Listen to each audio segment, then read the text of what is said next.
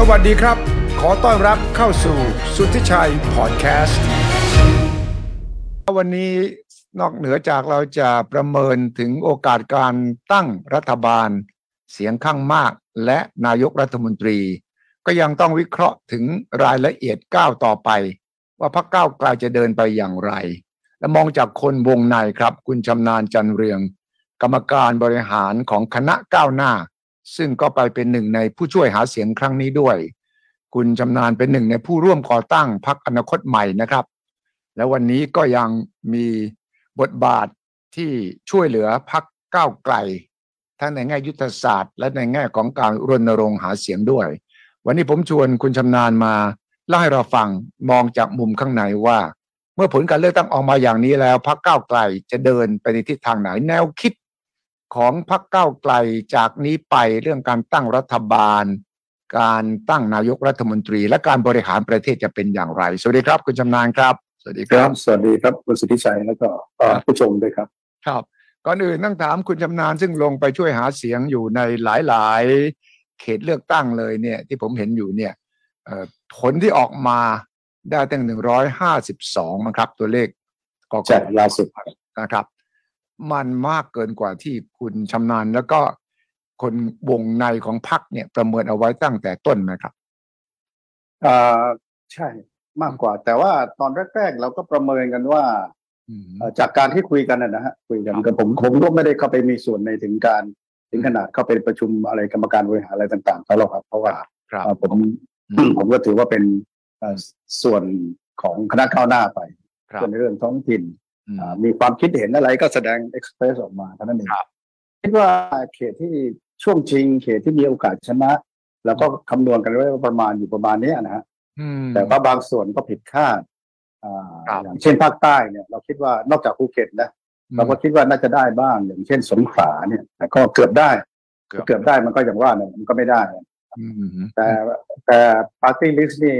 เป็นอย่างที่คาดก็คือว่าคือยังไงก็แล้วแต่พอมาเป็นระบบ2 ใบใช่ไหมตอนแรกเราคิดว่าเราอาจจะเสียเปรียบเพราะว่าเราเคยได้เยอะตอนระบบใบเดียวแบบคราวที่แล้วแต่ปรากฏว่ากลับดีสิกลับเป็นคุณเพราะว่าหลายคนมากนะครับโดยเฉพาะที่ภาคใต้นี่เห็นชัดเลยสสเขตเนี่ยเขาเลือกคนที่เขาชอบเคยเป็นสสเป็นอดีตสสหรือเป็นคนที่เขารักพูดง่ายๆกันนะครับแต่ว่าพรรคเนี่ยมาก้าวไกลเกือบหมดนั่นสิมันเป็นกระแสของพรรคจริงๆและอย่างที่คุณชำนาญบอกผมก็สังเกตตั้งแต่ช่วงสักเดือน2 เดือนก่อนเลือกตั้งเนี่ยว่าผู้สมัครหลายพรรคเลยตัดสินใจทิ้งพรรคและเอาตัวรอดก่อนพอทิ้งพรรคเนี่ยไอ้กระแสนั้นก็บอกก็ให้ก้าวไกลไปแต่ว่าฉันยังขอให้เลือกฉันนะในให้ชาวบ้านทั่วไปดังนั้นชาวบ้านก็ได้รับคำบอกแล้วว่าเขตเนี่ยให้ฉันแต่พรรคนี่คุณตัดสินใจเองได้เลยไม่จำเป็นต้องเลือกพรรคผมมีอย่างนี้จริงๆด้วยนะครับเยอะแล้วบางคนเนี่ยป้ายโปสเตอร์ป้ายตั้งหาเสียงเนี่ยพยายามปิดบังพรรคตัวเองด้วยมองไม่เห็นครับนั่นสิครับขนาดใช้โทนสีให้เข้าใจผิดก็มีนะครับขนาดนั้นนะเพราะอะไรคุณชำนาญวิเคราะห์ว่าเพราะอะไรถึงทิ้งพรรคแล้วก็เอาตัวรอดคือกระแสพรรคเดิมเขาที่เขาสังกัดมันไปไม่ได้แล้วไงไปไม่ได้ครับช่วงไหนจังหวะไหนครับที่สังเกตเห็นสัญญาณว่าพรรคก้าวไกลจะได้กระแสแรงขนาดนี้ก่อนผมก็ว่าก่อนโพลนิด้าก่อนโพลมติชนทั้งหลายด้วยนะที่เห็นกระแสใช่ครับมันช่วงยังไงช่วงเดือนหลังในช่วงที่เริ่มมีการดีเบตเกิดขึ้นเริ่มมีการดีเบตแล้วคนเห็นเยอะว่าหนึ่งแล้วดีเบตนี่เราไปทางก้าวไกลไปทุกเวทีเลยเกือบทุกเวทีเกือบทุกเวทีแล้วกันนะครับเกือบทุกเวทีแล้วกันแล้วก็ไปแล้วก็พูดเหมือนกันหมดไม่มีผิดไม่มีเพี้ยนแล้วก็ชัดเจนตรงไปตรงมาใช่ไหมโดยเฉพาะอย่างยิ่งประเด็นที่คิดใจหลายคนที่เขาเบื่ออยู่ก็มีลุงไม่มีเราไม่มีลุงอันนี้ชัดนะคือไม่ต้องอธิบายอย่างอื่นแล้วไงนโยบายอย่างอื่นเนี่ยเขาสามารถอ่านได้ดูในเว็บไซต์ดูใน TikTok ดูใน Twitter โดย Facebook มันเห็นมันอ่านได้ไงแต่พอเกิดเห็นการดีเบตแล้วก็ปฏิภาณไหวพริบครับในการแก้แล้วบางครั้งเนี่ยปัญหายากๆที่จับได้บางที่เนี่ยบางเวทีมันเป็นคำถามสุ่มนะใช่ ซึ่งใครโชคดีโชคร้ายก็แล้วไปใช่ไหมและอีกอันหนึ่งทางเหนือก็ได้เยอะเพราะว่าเรื่องปัญหาหมอกควันเหรอปัญหาหมอกควันก็เยอะอย่างภูเก็ตเนี่ยเห็นชัดนะภูเก็ตนี่ผมลงไปบ่อยมากลงไปในฐานะเป็นกรรมาธิการเป็นอะไรเคยขับเคลื่อนเรื่องจังหวัดจัดการตัวเองเรื่องการเลือกตั้งผู้ว่าราชการจังหวัดอะไรเนี่ยครับคนภูเก็ตนี่เขาแค้นใจเพราะว่าเขาอยู่เนี่ยเขาพูดเลยนะบอกว่าพ่อแม่ซึ่งหมายถึงรัฐส่วนกลางนะครับเขาส่งเสียพ่อแม่เขาเนี่ยเลี้ยงดูพ่อแม่เขาเนี่ยหรือรัฐส่วนกลางเป็นพิเศษแต่รัฐส่วนกลางพ่อแม่ดูแลเขาเนี่ยธรรมดาโดยเฉพาะยิ่งตอนช่วงโควิดเนี่ยเขาไม่ได้รับการปฏิบัติเขาเจ๊งเขาขาดทุนย่อยยับระเนระนาดอะไรต่างๆนี่เกิดมีความกระแสการเรียกร้องให้มีการจัดการตนเองอย่างสูงมากถ้าเปรียบเทียบตอนพรรคอนาคตใหม่ช่วงที่แล้วเขาก่อนเนี่ยลงไปภูเก็ตเนี่ยโดนไล่นะไม่ใช่ว่าโดนไล่เลยนะนครศรีธรรมราชก็โดนไล่นะโดนไล่แต่คราวนี้ผิดคาดนครศรีธรรมราชก็เกือบได้นะเขตหนึ่งแล้วแพ้ไปนิดเดียวเองนะครับนครศรีธรรมราชเพราะอะไรเปลี่ยนทำไมถึงเปลี่ยนทางใต้ก่อนตอนอนาคตใหม่ถูกไล่ตอนนี้กลับกลายเป็นที่ชื่นชมperformance หรือว่าผลงานในสภาแล้วก็มันชัดเจนอีกอย่างหนึ่งการประกาศว่า100 วันแรกจะทำอะไร1 ปีแรกจะทำอะไร4 ปี1 สมัยเนี่ยจะทำอะไรได้บ้างอะไรไม่ได้บ้างครับและบางอย่างบางเรื่องเนี่ยเป็นการพูดแบบที่ว่าบางครั้งมันอาจจะกระทบคะแนนเสียงก็ได้แต่ว่าก็ยังพูดอยู่ใช่ไหมครับแล้วก็หลายคนก็เอาไปปั่นเรื่องเกี่ยวกับเรื่องนี้เนี่ยบำนาญข้าราชการนั่นแหละไปตัดต่อไปครับหาว่าเป็นเรื่องตัดบำนาญซึ่งก็ไปเรื่องราวใหญ่โตกันครับซึ่งไอการที่นโยบายถูกบิดเบือนเนี่ยวิธีการแก้ข่าวนี้ต้องแก้ทันไหมแก้ความเข้าใจผิดแต่หลายเรื่องก็ยังอาจจะแก้ไม่หมดเช่น112ก็ยังต้องอธิบายกันครั้งแล้วครั้งเล่านะไอ้เลิกหรือว่าจะแก้ไขเนี่ยใช่ไหม112กับบำนาญนี่แก้พูดตรงๆเลยนะว่าแก้แทบจะไม่ทันแล้วคือเขาเชื่อไปแล้วนะครับเขาเชื่อไปแล้วแล้วก็อีกอย่างหนึ่งเขาไม่พยายามจะเชื่ออันนั้นเราก็คงไม่อธิบายมากแต่ว่าบางอย่างที่เขายังไม่สงสัยเลยว่าจริงหรืออะไรอย่างเรื่องบำนาญเนี่ยเวลาผมไปปราศัยหรือมีคนพวกรู้จักกันเนี่ยผมก็พูดชัดผมก็บอกว่ามันเป็นการตัดต่อเขาพูดถึงเรื่องระบบราชการใช่ไหมราชการที่มีภาระผูกพันเยอะแล้วเหมือนช้างป่วยที่อุ้ยอ้ายนะครับซึ่งจะมีผลต่อเรื่องงบประมาณเรื่องบำนาญเรื่องอะไรต่างแค่นี้แต่ว่าเขาไปตัดเลยว่าตัดบำนาญซึ่งมันไม่ถูกแต่ประเด็นที่มันอธิบายที่ผมอธิบายได้แล้วคนก็ยอมรับก็คือว่าผมก็เป็นข้าราชการบำนาญผมจะไปตัดมือตัดเท้าตัวเองยังไงใช่ไหมถ้าถึงแล้วผมจะไปยอมรับได้ยังไงล่ะถ้าผมไม่เห็นด้วยผมจะไปเป็นผู้ช่วยหาเสียงเขาได้ยังไงใช่ไหมครับแล้วก็เรื่อง112ก็เช่นเดียวกัน112ก็ไปดูให้ชัดว่ามันเป็นร่างกฎหมายมันไม่ได้ไปยกเลิกไม่ได้เกี่ยวข้องอะไรกับตัวสถาบันเลยใช่ไหมมันก็เข้าใจกฎหมายมันเกิดขึ้นโดยสภาใช่ไหมโดยฝีมือของมนุษย์เป็นคนร่างมนุษย์ก็ต้องแก้ไขได้ปรับปรุงได้ซึ่งก็เป็นเรื่องปกติไม่เห็นด้วยก็ไม่เอาก็ไม่ได้ว่าอะไรกันแล้วก็หน่วยงานที่จะฟ้องร้อง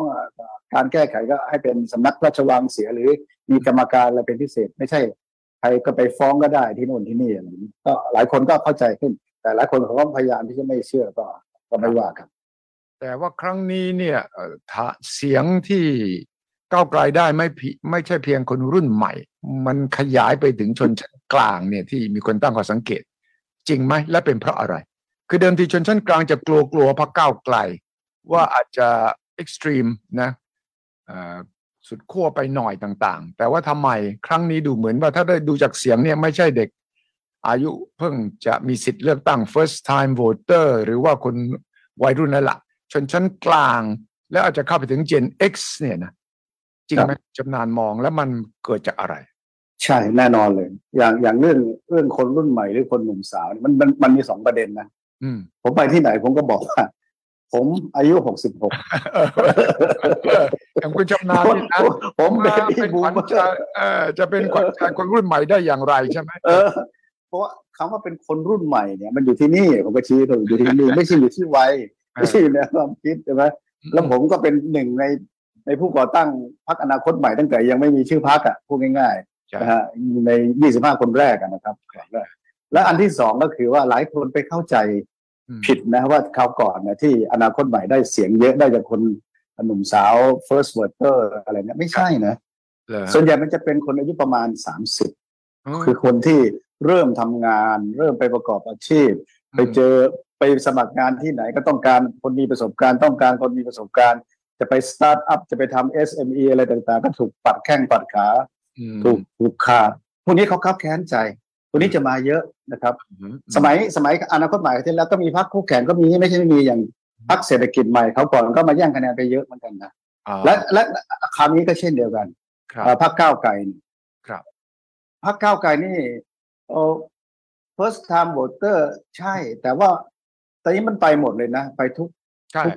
เจเนอเรชันนั่นสิครับแล้วคนที่มาฟังปราศัยเนี่ยบางคนเนี่ยผมก็ถามหน้าตาอ่อนๆเยอะแยะอย่างผมไปทางเหนืออุตรดิตถ์พิษณุโลกอะไรพวกเนี้ยผมก็ถามว่าหนูอายุเท่าไหร่ใช่ไหมถามว่าหนูมีสิทธิ์เลือกตั้งไหมบอกปีหน้าค่ะปีหน้าอ้าวไม่มีสิทธิ์เลือกตั้งแล้วทำไมยังสนใจมาจะไปบอกพ่อแม่เขาเอาอย่างนั้นนะอันนี้ก็เป็นการที่น่าสนใจคนบอกผมว่าเด็กอายุ15-16ก็มาฟังผมบอกทำไมถึงมาฟังบอกเนี่ยเขาจะไปบอกพ่อแม่ผมว่ามันเพราะโซเชียลมีเดียด้วยแหละคุณจำนะที่เขาโซเชียลมีเดียแล้วก็ต้องดูประเภทด้วยนะเหรอ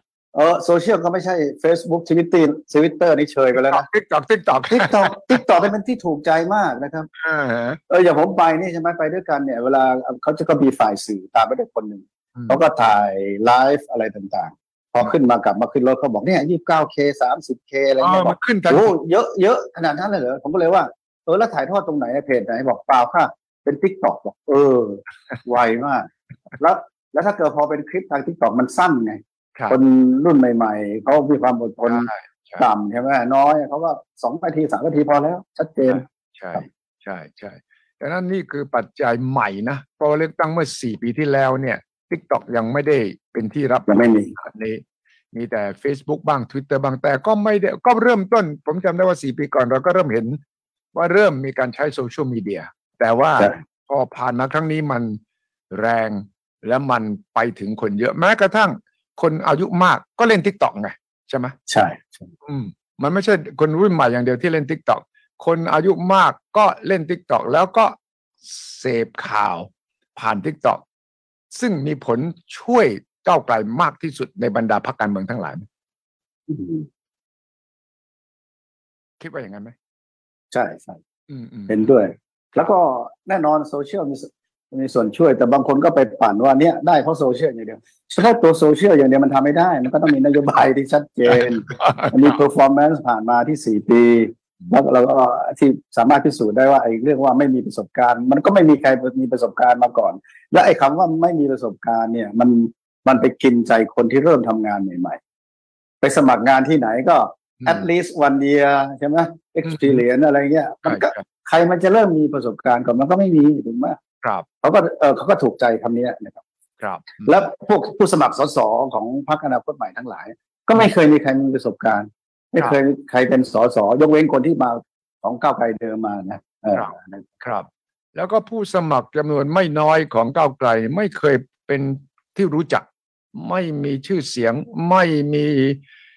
แบรนด์ของตัวเองไม่ใช่คนดังเนี่ยแต่ว่าสามารถเอาชนะคนที่มีฐานเสียงเดิมอยู่เนี่ยอธิบายว่าอย่างไรความตั้งใจความกระตือรือร้นแล้วก็ความเข้าถึงพื้นที่คือจะโซเชียลไม่โซเชียลยังไงก็ตามนะการที่จะเป็นสมาชิกสภาผู้แทนราษฎรที่มาจากการเลือกตั้งต้องเดินยังไงก็ต้องเดินคนหลายคนมากเลยนะที่เปลี่ยนใจมาเลือกก้าวไกลในครั้งนี้นะทั้งที่เขามีความตั้งใจจะเลือกคนอื่นอยู่แล้วเนี่ยเขาบอกตั้งแต่อยู่มาจะไม่เคยเห็นมีสสคนไหนเข้ามาอยู่ในบ้านไม่ใช่ว่ามาแล้วก็ผ่านไปนะมานั่งคุย2-3 นาทีก็ยังดีตอบอันไหนตอบได้เขาก็บอกตอบอันนี้ทำไม่ได้สสทำไม่ได้ถ้าได้เป็นรัฐบาลทำได้ไอ้เงี้ยมันก็ยังคลายความสงสัยแล้วปัญหาที่สำคัญที่สุดก็2 ประเด็นที่ว่านั่นแหละเรื่อง112กับเรื่องอำนาจราชการเนี่ยก็ใช้เวลาอธิบายหลายๆเรื่องเลยก็คนก็ชอบใจประทับแล้วบางคนก็มียุทธวิธีหาเสียงที่โดดเด่นอย่างเช่นคุณไอซ์ รัชนกเนี่ยใช่ไหมเขาขี่จักรยานหาแล้วก็ไปยืนปราศัยอยู่ที่ตามสี่แยกบางคนก็บอกว่าไปยืนทำไมสี่แยกรถมันผ่านไปผ่านมาใช่ไหมคนไอซ์ก็บอกว่า1 นาทีเนี่ยถ้าคุณพูดให้ดีพูดให้กระชับเนี่ยมันใช้โทรโขงเสียงมันเข้าไปคุณพูดให้จบภายใน1 นาทีให้ได้ใช่อันนี้มันก็ไวคนก็อยากฟังสั้นๆใช่ไหมเหมือน TikTok อาจจะเป็น TikTok เหมือน TikTok ใช่ใช่ไหมแล้วก็มันจะเปลี่ยนประเพณีการเมืองเลยไหมว่าสสไม่จำเป็นต้องไปงานบวชงานกฐินไปนั่งเอาเลี้ยงดูแลชาวบ้านมาร้องเรียนต่างๆมันจะเปลี่ยนยังไงเพราะว่าจำนวนไม่น้อยของผู้ที่ชนะเลือกตั้งในนามก้าวไกลเนี่ยเป็น NGO มาก่อนเป็นคนทำกิจกรรมในชุมชนเนี่ยอาจจะไม่จำเป็นต้องเป็นนักการเมืองแบบเดิมที่คนชาวบ้านคาดหวังไปงานศพงานแต่งงานอะไรไปได้นะฮะไม่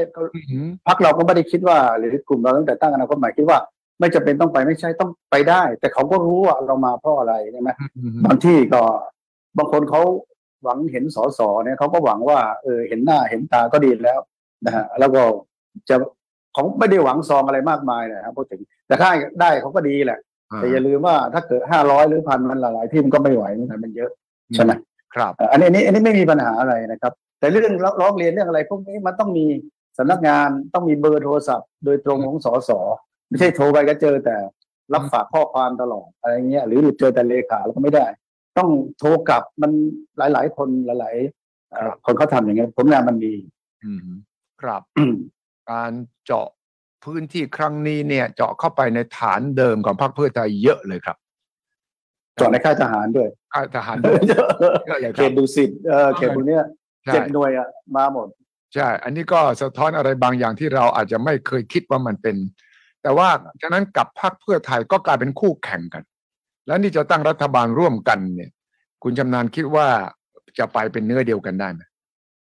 นโยบายหลักๆมันก็คล้ายๆกันนะหลักการคล้ายๆกันคู่แข่งหมายถึงคู่แข่งขันนะไม่ใช่ศัตรูกันแล้วก็พรรคเพื่อไทยนี่ผมขอชื่นชมนะว่าก็มีความเป็นสุภาพบุรุษถึงแม้จะเป็นผู้หญิงคุณอุ้งอิ๊งก็ตามแถลงการแสดงถึงผู้ที่ภาวะอย่างจะเป็นผู้ใหญ่แถลงการออกมาให้พรรคให้อะไรผมก็ดีชื่นชมขอชื่นชมถึงแม้ติ่งจะตีกันเละก็ตามก็ไม่ว่าติ่งก็น่าจะเลิกตีกันได้แล้วนะว่าพูดนะครับครับตีกันเรื่องอะไรติ่งทั้ง2 พรรคเนี่ยต่างฝ่ายก็ต่างว่าอีกฝ่ายหนึ่งเสียบฝ่ายหนึ่งต่างฝ่ายก็ต่างว่าเขาอันนี้ผมจะแย่งคะแนนอันนี้อะไรก็โทษกันไปโทษกันมาแทนที่จะไปสู้ฝ่ายตรงข้ามก็มาสู้กันเองอะไรเงี้ยนะครับใช่ซึ่งก็มันเป็นธรรมชาติเพราะว่าแข่งไงมันต้องเจอกันอยู่ในเขตมันมีที่นั่งที่เดียวนี่ใช่ไหมเมื่อแข่งกันมันก็ต้องแต่ครั้งนี้เนี่ยก้าวไกลก็ไปแย่งพื้นที่ของเพื่อไทยมากทีเดียวมันจนทำให้ที่นั่งของพรรคเพื่อไทยเหลือเพียง141ทั้งที่เขาตั้งเป้าไว้250ขึ้นถึง300ดังนั้นตรงนี้แหละที่มันจะทำให้ต่อไปนี้ความสัมพันธ์ระหว่างก้าวไกลกับเพื่อไทยเนี่ยมันจะเป็นในรูปแบบไหนครับคุณชำนาญบ้างตอนนี้เวลาเขาประกาศตั้งรัฐบาลเขาไม่ได้พูดรัฐบาลก้าวไกลนะเขาพูดรัฐบาลก้าวไกลเพื่อไทยนะครับอันนี้คือความถึงสัมพันธภาพหรือมิตรภาพซึ่งหยิบยื่นให้กันแล้วก็เป็นพันธมิตรกันในการทำงานเพราะมันถึงต่างก็จริงประมาณ10 แต้มก็จริง11 เสียงแต่มันก็ถือว่าไม่เยอะหรอกนะครับถือว่าไม่เยอะเป็นให้ความสำคัญซึ่งกันและกันนะครับครับตอนนี้ภาระหนักที่สุดของคุณพิธาก็คือทำยังไงถึงจะได้376เสียงในสภาล่างแล้วก็สวด้วยเนี่ยคุณชำนาญมองว่ามีความเป็นไปได้แค่ไหนรวมกันแล้วสวจะยอมยกให้พอถึง370คืออย่างนี้ประเด็นนี้เป็นประเด็นที่ผมสังเกตแล้วผมก็ให้สัมภาษณ์เยอะมากตั้งแต่เมื่อวานเย็นมาจนถึงวันนี้นะเรื่องเสียงสวเสียงอะไรเนี่ยแล้วก็ทำไมถึงก้าวไกลถึงเอาเฉพาะแค่310ซึ่งเป็นพรรคร่วมฝ่ายค้านเดิมนะครับแล้วก็บวกพรรคไทยสร้างไทยกับพรรคเป็นธรรมขึ้นมานะครับก็คือแน่ๆก็คือว่าทำไมทางก้าวไกลเนี่ยจากคำให้สัมภาษณ์นะจากคำให้สัมภาษณ์จากการแถลงของหัวหน้าพรรคหรือเลขาอะไรต่างๆนะครับ ที่ออกมาซึ่งผมก็พูดตามนั้นพูดงั้นแล้วกันครับไม่ใช่ว่าเขาไม่รู้นะครับว่าเขาไม่รู้ว่าถ้าเอาภูมิใจไทยถ้าเอาชาติไทยพัฒนามาเนี่ยมันก็เกินอยู่แล้วใช่ไหมทำไมเขาถึงไม่เอาคือเขายืนยันเจตนารมณ์ว่าหนึ่งร่วมฝ่ายค้านก่อนสองไม่ว่าจะเป็นพรรคภูมิใจไทยหรือพรรคชาติไทยพัฒนาอะไรเขาพูดตลอดเขาพูดมาตลอดว่าจะสนับสนุนพรรคที่ได้คะแนนเสียงมากที่สุดจัดตั้งรัฐบาลครับและจะมีเหตุผลอะไรที่ถึงจะไม่ยกมือให้นายกรัฐมนตรีที่มาจากพรรคที่ได้มากที่สุดมันไม่ได้มีเงื่อนไขว่าจะต้องร่วมรัฐบาลถูกไหมถ้าเกิดเขาไม่ได้ร่วมรัฐบาลแล้วเขายังยกมือให้เนี่ยก็รอเลยล่ะทั้งสองพรรคนะครับแล้วมันก็ไม่จำเป็นที่จะต้องไปตั้ง รัฐบาลถึง376 370 80อะไรนั้นมันก็จะเทอะทะไปและดีไม่ดีก็จะถูกโจมตีเป็นรัฐเผด็จการรัฐสภาไปซิอีกและเสียงสวทำไมเราจะไม่รู้ว่าสวยังไงเขาก็ไม่โหวตให้ใช่ไหมมันอาจจะมีคนที่เขามีสำนึกมีที่เขาเห็นด้วยเพราะไม่เช่นนั้นการแก้รัฐธรรมนูญก็ดีหรือการโหวตอะไรต่างๆก็ยังมีสวที่เขามาโหวตให้อยู่ก็มีเราคิดว่าประมาณนะว่าผมคิดว่าประมาณสัก20เนี่ยได้อยู่ใช่20ได้อยู่ผมก็คิดว่าประมาณนั้น20 25เนี่ยนะที่เราดูของการลงคะแนนแต่มันไม่พอถ้าสมมติว่าในสภาล่างนี่เขาไม่โหวตให้เขาได้เราได้เฉพาะ310เนี่ยแล้วก็ในสภาสวไม่ถึงเนี่ยก็ไม่ได้เป็นนายกก็ต้องให้พรรคอันดับ2เข้าลองตั้งรัฐบาลดูใช่ไหมคืออย่างนี้1มันไม่มีกติกาไม่มีกฎหมายหรือรัฐธรรมนูญตรงไหนเขียนว่าโหวตครั้งเดียวแล้วก็ไม่ได้แล้วจะจบแล้วก็ไม่ได้มีกติกาหมายว่าเวลาแคนดิเดตนายกเวลาโหวตจะต้อง2คนเท่านั้น3คนก็ได้คนเดียวก็ได้ครับคนเดียวจะรับรองหรือไม่รับรองก็ได้นะครับสมมติเฉยๆผมคิดว่าคงไม่เกิดขึ้นแล้วเพราะว่าระยะเวลามันอีกนานกว่าสสจะได้รับการรับรองก็ภายในเกือบ60 วัน10 วันใช่แล้วก็จะตั้งพูดง่ายๆว่าจะโหวตเลือกตั้งนายกประมาณสิงหาโน่นกลางสิงหาการระยะเวลาไปถึงตอนนั้นเนี่ยเพรสเชอร์ความกดดันเสียงเรียกร้องจากประชาชนก็จะพุ่งตรงไปยังสสที่ไม่ได้ร่วมรัฐบาลนะครับอันนี้ก็ต้องเป็นการพิสูจน์ว่าคุณเป็นอย่างที่คุณพูดไหมคุณผิดสัญญามาครั้งหนึ่งแล้วคราวก่อนแล้วไงว่าจะไม่ร่วมรัฐบาลกับคณะรัฐประหารคุณก็ไปร่วมแล้วคราวนี้เป็นโอกาสของคุณที่จะแก้ตัวถ้าคุณจะทำหรือไม่แต่สมมติว่าถ้ามันไม่ได้จริงๆนะเขาดื้อตาใสกันอย่างนั้นจริงๆก็โหวตใหม่สิก็ตั้งเงื่อนไขขึ้นมาใหม่ก็รวมรัฐบาลขึ้นมาใหม่ใช่ไหมฮะคือสมมติว่าอย่างที่คุณสุชัยถามใช่ไหมถ้าโหวตแล้วครั้งหนึ่งเนี่ยแล้วมีพรรคไหนไปรวมมาเสร็จคือยังไงเพื่อไทยเขายืนยันชัดเจนมีถึงแถลงการเนี่ยคุณจะไปตั้งรัฐบาลโดยไม่มีเพื่อไทยมันเป็นไปไม่ได้ใช่ถูกไหมไม่ว่าจะพลิกยังไงก็แล้วแต่แล้วเขาจะยอมให้ทางเพื่อไทยให้เป็นนายกเหรอเขาก็ไม่ยอมอยู่ดีนะพูดถึงว่าฝ่ายที่เขาจะสวก็ตามหรือฝ่ายสสก็ตามที่เขาเป็นคู่อริกันมาอยู่นะครับก็คือเขาจะมองอีกสูตรหนึ่งอีกขั้วหนึ่งก็คือก้าวไกลไปเป็นฝ่ายค้านเพื่อไทยจับข้ามขั้วมาจับมือกับภูมิใจไทยจับมือกับพลังประชารัฐซึ่งอาจจะทำให้ได้เสียงสวมาด้วยแล้วก็กลุ่มเดิมรัฐบาลเดิมมีเพื่อไทยมาเสริมให้ตรงนี้เป็นไปได้แค่ไหนสูตรนี้ถ้าเป็นไปได้เพื่อไทยก็เสียเยอะด้วยแล้วก็ไม่ได้เกิดอีกแล้วเขาคิดหนักแต่ว่าความจำเป็นสำหรับพรรคเพื่อไทยที่จะต้องไม่เป็นฝ่ายค้านอีกแล้วเนี่ยมันก็เร่งด่วนนะผมคิดว่าเขาก็ต้องคิดว่าครั้งนี้ไม่ได้ยังไงก็ต้องดิ้นที่จะต้องเป็นรัฐบาลถ้าจับมือกับเขาไม่ถึงขนาดนั้นผมฟังดูแล้วเขาก็ไม่ถึงขนาดนั้นเขาไม่ใช่ว่าเราอดอยากปากแห้งมานานเหมือนสมัยก่อนที่เขาพูดเขาไม่ถึงขนาดนั้นคุณอุ้งอิงก็พูดดีคุณเศรษฐาก็พูดดีคุณชลนานก็พูดดีฮะเมื่อวานนะพูดดีมากเลยครับถ้าเขาจะกลับคำขนาดนั้นก็มันก็แย่ยิ่งกว่าแย่นะอย่างนั้นเป็นไปไม่ได้อยู่แล้วแต่ว่าก็มีคนบอกว่าคนที่เคาะจริงไม่ใช่คุณชลนานไม่ใช่คุณอุ้งอิงนะเป็นคนอยู่ต่างประเทศนะมันก็ว่ากันไปฮะของแบบนี้ครับฉะนั้นไอ้ซีนาริโอไอ้ฉากทัศน์ที่พรรคก้าวไกลไปเป็นฝ่ายค้านเนี่ยมีโอกาสแค่ไหนที่บอกว่าโอเคเราทำอะไรเกินกว่าหลักการเรามันก็น่าเกลียดแล้วไม่เอาละเพราะว่าเราก็ต้องบริหารความคาดหวังของประชาชนที่เลือกเอามาอย่างท่วมท้นถ้าเราทำอะไรที่ดูเหมือนเราจะเริ่มหลบหลีกจากหลักการหรือว่าเริ่มจะไม่ยึดเอา จุดยืนของเราเนี่ยก็อาจจะเสียฐานเสียงนะฉะนั้นตรงเนี้ยผมเชื่อว่ายากสำหรับพรรคก้าวไกลตรงเนี้ยความสำเร็จครั้งนี้มันนำมาซึ่งความท้าทายที่ต้องบริหารทั้งความคาดหวังของผู้สนับสนุนขณะเดียวกันต้องบริหารความเป็นจริงแห่งระบบรัฐสภา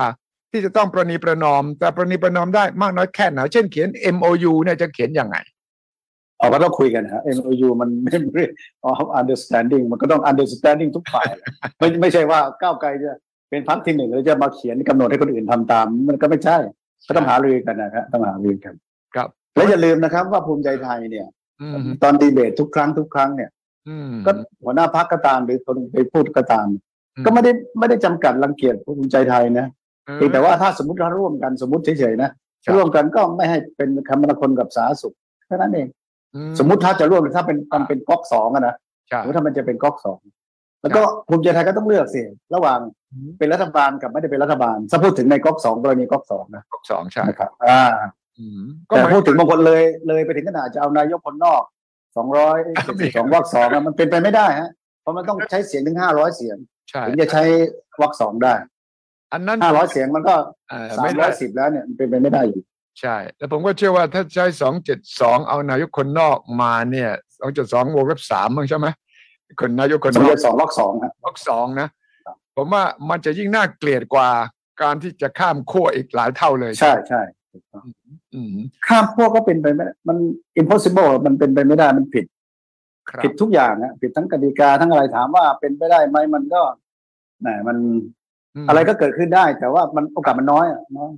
ครับบางคนก็คิดเลยเถิดไปก็ว่าพอพิธาเป็นนายกใช่ไหมเดี๋ยวเจอยุบแล้วเจอศาลรัฐธรรมนูญตัดสิทธิ์อะไรเงี้ยใช่ไหมถือหุ้นถือโอกาสตอบเลยก็ได้อาจจะไม่ได้ถามผมก็บอกว่าอย่าลืมสิเวลาใครเป็นนายกรัฐมนตรีรองนายกรัฐมนตรีคนที่1เนี่ยก็ต้องมาจากพรรคก้าวไกลนั่นแหละครับใช่ไหมสมมติคุณพิธาสมมติเฉยๆนะซึ่งในแง่กฎหมายไปไม่ถึงอยู่แล้วล่ะแต่เขาก็ทำมาแล้วนะสมมติคุณพิธาโดนใช่ไหมรองนายกรัฐมนตรีคนที่1เนี่ยเพราะการยุบรัฐบาลยุบสภาสิเขาไม่ได้ห้ามนายกรัฐการรัฐยุบได้ยุบสภาก็เลือกใหม่ที่นี้ล่ะถล่มทลายเลยล่ะ400นั่นแหละมั้งถ้าอย่างนั้นฉะนั้นหมายความว่าคิดว่าก้าวไกลเตรียมสำหรับทุกฉากทัศน์ที่เลวร้ายที่สุดก็เตรียมไว้แล้วว่าก็ถึงขั้นที่ถูกคุณพิธาถูกตัดสิทธิ์ครับแต่ไม่แน่นะอาจจะถึงขั้นยุบพรรคไหมเตรียมการไว้ยังไอ้นั้นเขาไม่ถึงแล้วครับบางคนก็ไปพูดเรื่อยเปื่อยบอกว่าเนี่ยที่เซ็นรับรองไปแล้วเนี่ยสสก้าวไกลที่ได้มาทั้งหมดจะไม่ได้สักคนแหมพูดอย่างนี้ได้ไงคุณธนาธรก็เป็นมาแล้วเนี่ยใช่ไหมพวกผมก็ยังเป็นสสอยู่ในสภาได้เลยไม่เกี่ยวกันนะหลักกฎหมายมหาชนก็พูดชัดมันไม่เสียไปแล้วไอ้คำวินิจฉัยศาลรัฐธรรมนูญเนี่ยมันมีผลตอนอ่านมีผลตอนอ่านตัดสินเมื่อไหร่ก็มีผลตอนนั้นนะครับแล้วก็อาจจะย้อนหลังไปวันที่หยุดทำหน้าที่ตอนนั้นจริงๆคุณธนาธรก็ยังเป็นสสอยู่นะ20กว่าวันโดยหลักใช่เขายังมีบัตรอยู่บัตรอดีตสมาชิกรัฐสภาใช่แต่ว่าคุณชำนาญคงไม่ตัดความเป็นไปได้ทั้งหมดว่าพรรคก้าวไกลท้ายที่สุดอาจจะต้องเป็นฝ่ายค้านใช่ไหมพูดกันตรงๆเลยนะพูดแบบไม่ให้หมั่นไส้ผู้ฟังนะ จริงๆเราก็ไม่เคยคิดว่าเราจะได้เป็นรัฐบาลนะนั่นน่ะสิก็ใช่ไงคนส่วนใหญ่ก็ไม่คิดว่าคุณจะได้ขนาดนั้นคือเราก็วางว่าในสเต็ปของการเจริญเติบโตของอนาคตใหม่มาจนเราคิดว่าการเลือกตั้งครั้งหน้า70นะตอนนั้นเราจะได้เป็นรัฐบาล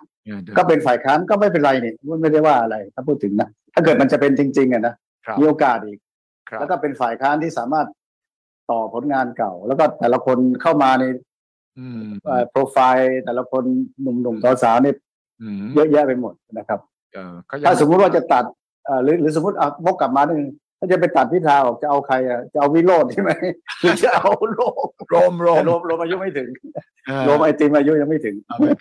สิริกัญญาก็ไม่ถึงสิริกัญญาได้แล้วได้ไหม40ไอติมไม่ถึงไอติมไม่ถึงโรมไม่ถึงฉะนั้นที่ฟังดูตอนช่วงหาเสียงเนี่ยคุณธนาธรพูดถึงขั้นว่าพรรคก้าวไกลจะต้องดูกระทรวงอะไรบ้างเนี่ยโอ้ลงรายละเอียดขนาดกระทรวงนั้นกระทรวงนี้เลยเนี่ยนะทำไมถึงชัดเจนขนาดนั้นมันคือเขาพูดอย่างนี้เขาพูดในกระทรวงหมายถึงว่าอยากทำเรื่องอะไรมันพูดอย่างนั้นไม่ได้หรอกครับมันพูดอย่างนั้นไม่ได้แล้วอีกอย่างหนึ่งก็คือว่า ในคอนเซ็ปต์ของอนาคตใหม่ก้าวไกลเราคุยกันมาตลอดคือถ้าไปเป็นรัฐมนตรีเนี่ยก็ควรจะเป็นแพ็กเกจให้มันครบเช่นว่าการกระช่วยอะไรเงี้ยด้วยกันจะทำได้จะได้ไม่ไปเป็นติ่งบ้าการอันว่าพักหนึ่งช่วยพักหนึ่งอะไรเงี้ยทำให้มันเสร็จเป็นแพ็กเกจทั้งหมดแล้วกระทรวงหลายๆกระทรวงที่บางคนเขาไม่อยากเอาเขามองว่าเป็นเกรด C เกรดอะไรอย่างเงี้ยเราอยากทำอย่างเช่นวัฒนธรรมอะไรเงี้ยเขามองวัฒนธรรมเนี่ยมันเป็นมีความสำคัญมากกว่าอย่างอื่นด้วยซ้ำไปมันครอบทั้งการเมืองทั้งเศรษฐกิจทั้งกฎหมายอะไรด้วยถ้าวัฒนธรรมประชาธิปไตยแท้จริงอะไรเงี้ยต่างๆแล้วก็พวกเนี้ยเขามองอย่างนั้นก็เหมือนสมัยก่อนคุณปิยบุตรยังพูดเลยถ้าสมมติถ้าได้เป็นรัฐมนตรีแกบอกแกจะจองวัฒนธรรมถ้าเรื่องจริงแกไม่เรื่องจริงครับแล้วก็ต้องเลิกไอ้คำนิยามเก่าๆกับนักการเมืองรุ่นเก่าเรื่องเกรดกระทรวงเกรด A B C แล้วนะใช่เช่นกระทรวงวัฒนธรรมที่ว่ากระทรวงศึกษาธิการกระทรวงต่างประเทศเนี่ยซึ่งเดิมทีนักการเมืองรุ่นเก่าเขาจะถือว่าเป็นเกรด C เหลือแล้วค่อยไปที่กระทรวงต่างๆเหล่านี้แต่ว่าถ้าก้าวไกลมานี่ต้องปรับ mindset วิธีคิดยังไงให้คนทั้งประเทศแล้วก็นักการเมืองได้บอกว่าต่อไปนี้มันไม่มีการจัดเกรดแบบนั้นแล้วไม่ควรจริงๆแล้วผมคิดว่าเฉยๆนะไม่มีใครพูดมาหรอก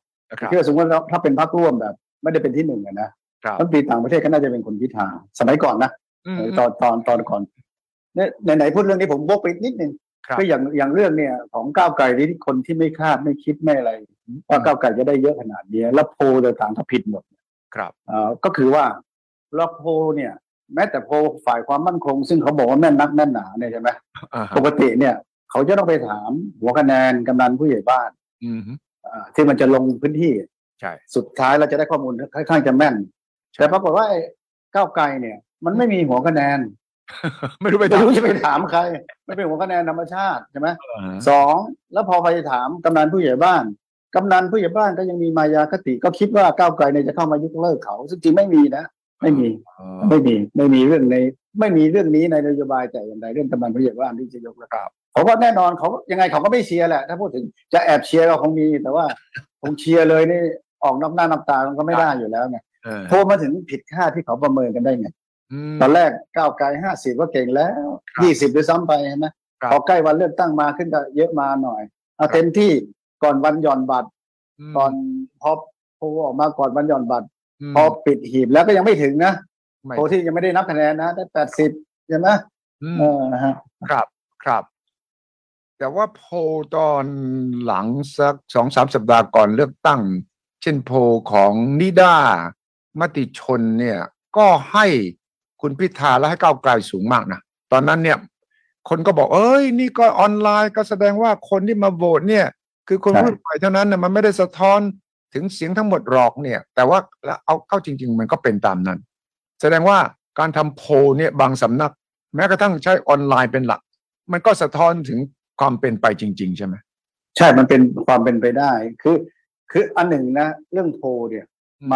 มันพิสูจน์แล้วให้เห็นว่าหลายคนก็พูดว่าโพลมันใช้ไม่ได้แต่ว่าหนึ่งเรื่องกระแสพรรคแน่นอนเลยกระแสคุณทีมพิธาก็คือกระแสพรรคเพราะมันเรื่องนายกโดยตรงไม่ได้ใช่ไหมไม่เห็นชัดใช่ไหมที่หนึ่งตลอดนี่ก็ที่หนึ่งเรื่องสสเขตก็เหมือนกันว่าจะเลือกสสเขตกี่เปอร์เซ็นต์เนี่ยซึ่งคนก็นักวิชาการหลายคนก็แย้งว่ามันไม่ได้ระบบเลือกตั้งเขตเนี่ยใครชนะ take all winner take all หรือ first past the post ใช่ไหมใครชนะแล้วชนะเลย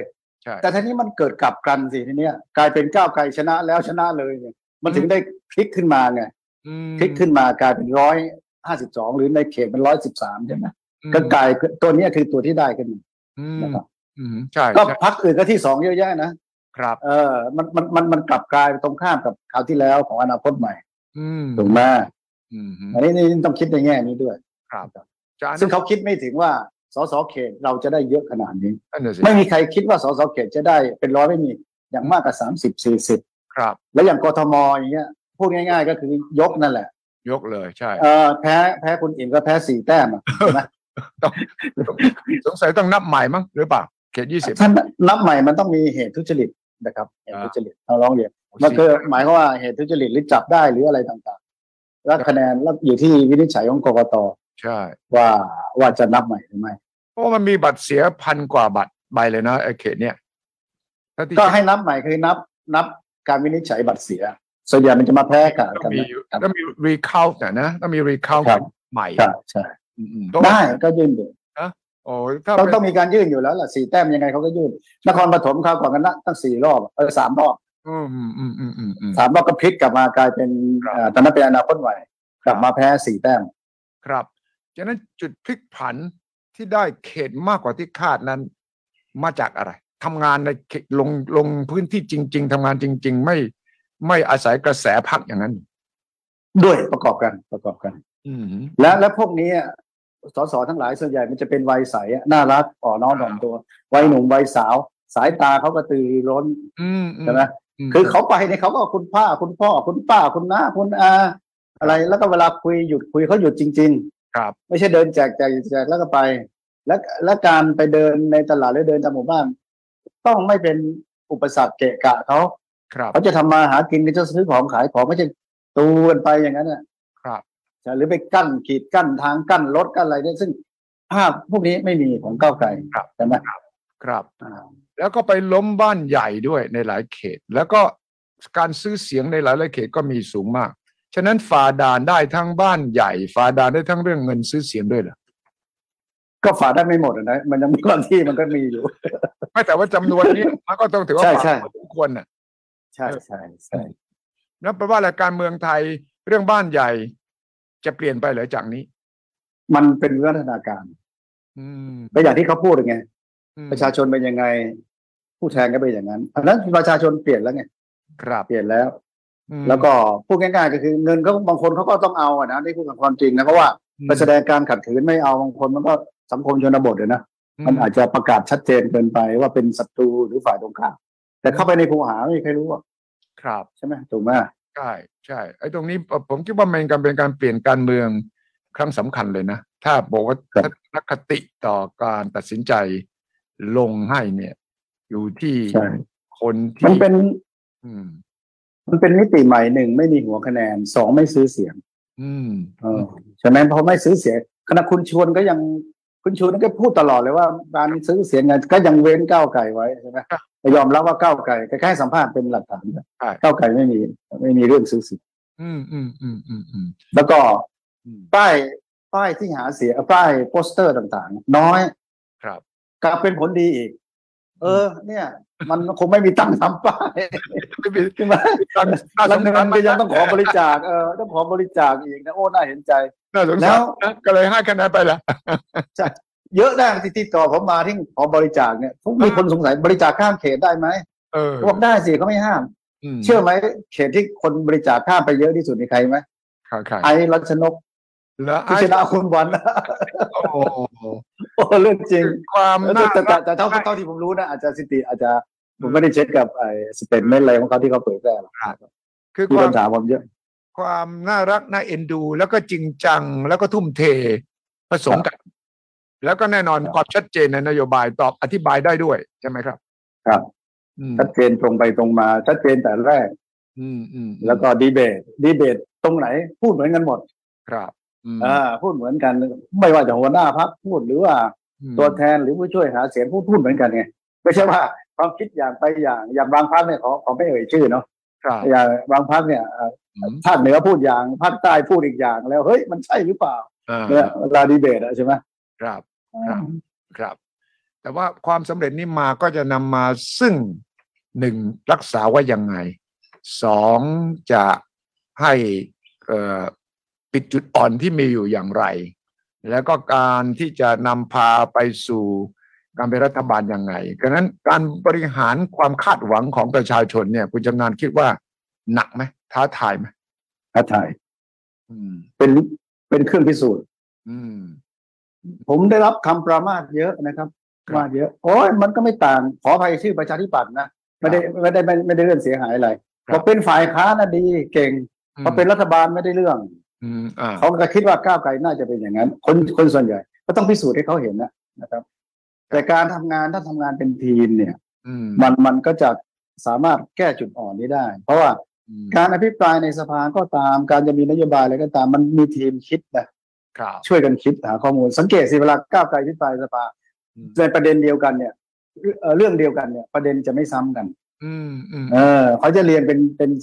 ป็นซีเควนซ์เลยเริ่มอย่างนี้ตัวอย่างนี้ conclusion อย่างนี้แล้วก็การนำเสนอในการพรีเซนต์ในสภาเมื่อก่อนไม่มี PowerPoint อ่ะก่อนมีแต่กระดาษอะไรแต่ก่อนนี้เป็นป้ายเป็นป้ายใหญ่ๆมีรูปใหญ่ๆแล้วก็ให้ชูขึ้นมาใช่ไหมใช่แล้วก็มีคนมายืนหน้าตาไม่ยิ้มแย้มแจ่มใสชูป้ายแล้วก็เอาไม้ไปชี้อะไรไม่มีฮะหมดแล้วเดี๋ยวครับในเมื่อพรรคก้าวไกลไม่เอาลุงเลยเนี่ยคิดว่าอนาคตของสองลุงเป็นยังไงคุณจำนานมองส่วนตัวผมคิดว่าแน่นอนเผลอดินะผมเผลอคุณประยุทธ์อาจจะลาออกเลยก็ได้ลาได้เนี่ยเพราะว่าถึงจะรักษาการก็ลาได้ก็คนจะไม่เป็นทำไงได้ถูกไหมลาได้กับพี่ป้อมก็เคยรักษาการมาแล้วพักหนึ่งก็ทำได้ดีก็เอารักษาการหน่อยไหมเขาจะเป็นรองหนึ่งอยู่นี่ใช่ไหมใช่คือพูดง่ายๆคือทั้งสองลุงเนี่ยผมว่าลุงตู่น่าจะอกหักตอนนี้สภาวะอกหักใครเคยอกหักก็น่าจะรู้ช่วงอาทิตย์แรกมันก็กินนอนก็ไม่ค่อยได้นะครับด้วยหลักแต่ว่านี่แหละก็มันเห็นการเมืองสองขั้วที่น่าสนใจเป็นอย่างยิ่งคุณชำนาญไม่คิดว่าจะมีปัญหาคนไม่พอใจ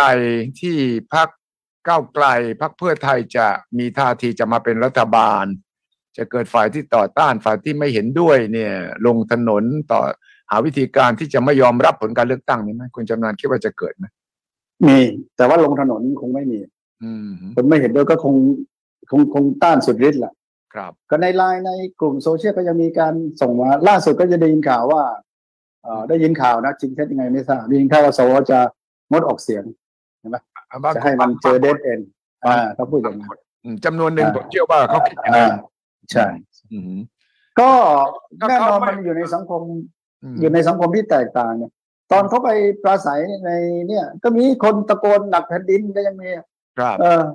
ก็หมออ๋องที่พิษณุโลกกำลังพูดเล่นไงหนักแผ่นดินก็คิดมาผม70 กิโลว่างั้นแต่มันก็มีการสร้างข่าวการพยายามที่จะเห็นว่าพรรคก้าวไกลนี่ถูกตะวันตกมาล้างสมองเป็นเครื่องมือของอเมริกา CIA ต่างๆเราก็ยังเห็นแชร์กันอยู่ในไลน์กรุ๊ปนะคนที่อ่านนี่ก็เชื่อก็มีนะว่าเชื่อเยอะอยู่นะเนี่ยนะบอกรับเงินมา CIA มาแล้วพวกนี้ก็ไปสนับสนุนฝ่ายฮ่องกงที่ต่อต้านจีนแล้วก็จะปล่อยให้ไทยอเมริกามาตั้งฐานทัพอะไรเนี่ยที่เชียงใหม่กงสุลเชียงใหม่อเมริกาจีนวาดแผนที่ให้ดูเลยนะว่าไปตั้งจรวดขีปนาวุธที่เชียงใหม่ยิงเข้าไปที่จีนได้ทั้งหมดเนี่ยมันแพร่กระจายไปในบรรดาคนซึ่งเขาก็ไม่เช็คไม่ตรวจเขาก็เชื่อกันนะโดยเฉพาะคนที่ไม่ชอบพรรคก้าวไกลเพื่อไทยอยู่แล้วเนี่ยเขาก็จะเชื่อกันแล้วก็จะเห็นไหมแย่แล้วประเทศไทยเรากำลังเข้าสู่ยุคอันตรายมากเลยเนี่ยมันก็จะมีนะเชื่อเป็นตู่เป็นตาไปเชื่อจริงเป็นจังด้วยก็ส่วนใหญ่จะเป็นวัยอาวุโสเนี่ยนะที่เชื่อกันแล้วจะแก้ไขอธิบายอย่างไรหรือว่ามันมีข้าวความเป็นจริงแค่ไหนอย่างไรมันไม่มีทางอยู่แล้วมันต้องดีแคลร์อยู่แล้วรับเงินต่างชาติยังไงก็รับไม่ได้อยู่แล้วเป็นผิดกฎหมายเป็นตั้งยุบพรรคเลยติดคุกด้วยเจอข้อหานั่นแหละจารกรรมอะไรพวกนั้นน่ะใช่ไหมทรยศต่อชาติด้วยพวกนี้เพราะนั้นทำอย่างนั้นไม่ได้อยู่แล้วครับและที่สำคัญมองง่ายๆประเทศไทยในสายตาของอเมริกันมันเป็นจุดเล็กนิดเดียวนะฮะมันไม่ได้ใหญ่สำคัญบางคนยังไม่รู้จักด้วยซ้ำไปไทยแลนด์กับไต้หวันเนี่ยแยกกันไม่ค่อยออกสักทีเราไปต่างประเทศนะเราก็จะเจอไต้แลนด์ไต้หวันอยู่นั่นแหละใช่แต่ว่าสำคัญตรงที่เรื่องข้อมูลเรื่องพวกนี้จะต้องอธิบายแก้ไขเพราะว่ามิฉะนั้นความเชื่อนี้มันจะแพร่กระจายมันจะทำให้ที่กังวลก็คือช่วงโน้น6 ตุลาเนี่ยที่เกิดความรุนแรงก็เพราะไอ้ข่าวแบบนี้ผมจำได้ตอนนั้นผมเป็นนักข่าวใหม่ๆเขาบอกว่านักศึกษาในธรรมศาสตร์เนี่ยนะตอน6 ตุลาเนี่ยพวกเวียดนามเอาอาวุธมาจำได้ไหมคุณจำนานเอาอาวุธมาให้กับนักศึกษาซ่อนอยู่ใต้ดินของธรรมศาสตร์แล้วออกข่าวออกวิทยุตลอดเลยนะไอ้เพลงหนักแผ่นดินช่วงนั้นแหละ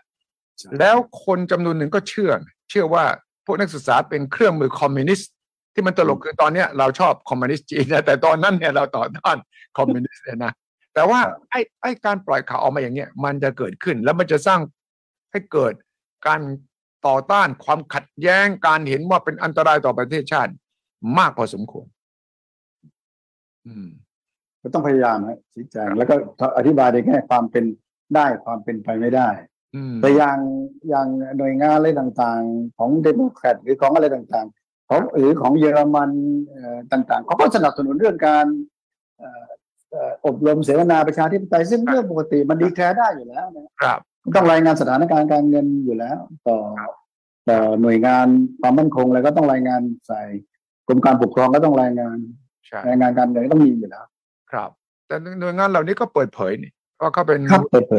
มูลนิธิเขาสนับสนุนเรื่องประชาธิปไตยเสริมเรื่องการจัดสัมมนาเรื่องเกี่ยวกับเสรีภาพอะไรต่างๆใช่ไหมก็ต้องเปิดเผยมันไม่สามารถมาแอบให้เงินมาแล้วไปล้มล้างใครไม่ใช่หน่วยงานของรัฐก็รับเงินอเมริกาเยอะแยะไปส่งเจ้าหน้าที่ส่งข้าราชการไปเรียนมาตั้งเยอะแยะถูกไหมใช่แล้วก็แปลว่าตอนนี้คุณชำนาญก็คงจะมีงานทำมากขึ้นในฐานะที่ต้องช่วยให้พรรคก้าวไกลไปถึงฝั่งฝันที่จะเป็นผู้ที่เอานโยบายมาทำให้เกิดความเป็นจริงได้ผมก็คงช่วยในแง่วิชาการเรื่องความคิดเห็นถ้าเขาถามนะครับเขาถามเราจะไปถึงขนาดเป็นแกนเป็นอะไรไม่ได้อยู่แล้วเพราะมันผมก็ถูกตัดสิทธิ์ทางการเมืองฐานะวิทยากรในฐานะข้อตรงติงจากกัลยาณมิตรมิตรสหายหรือข้อทักท้วงมาเมื่อเช้าเนี่ยมีก็คนมีท้วงมาเหมือนกันเนี่ยไปขอบคุณหรือไปด่าใครอะไรเงี้ยบอกฟังกันหน่อยนะเมื่อวานเย็นๆนะใช่ไหมบอกขอบคุณก็ขอบคุณไปทำไมต้องเป็นเน็ตเขาด้วยเลยผมก็ใช่เห็นนะเมื่อวานมีคนท้วงมาอยู่แฟนคลับเลยมีครับว่าไม่จะไม่ได้ไปเน็บไปแซะไม่ได้หาเสียงแล้วไปเน็บแนมเขาทำไมอีกอะไรเงี้ยมันคงอารมณ์ค้างมั้งใช่ติดเกณฑ์มั้งวิโรดเราใช่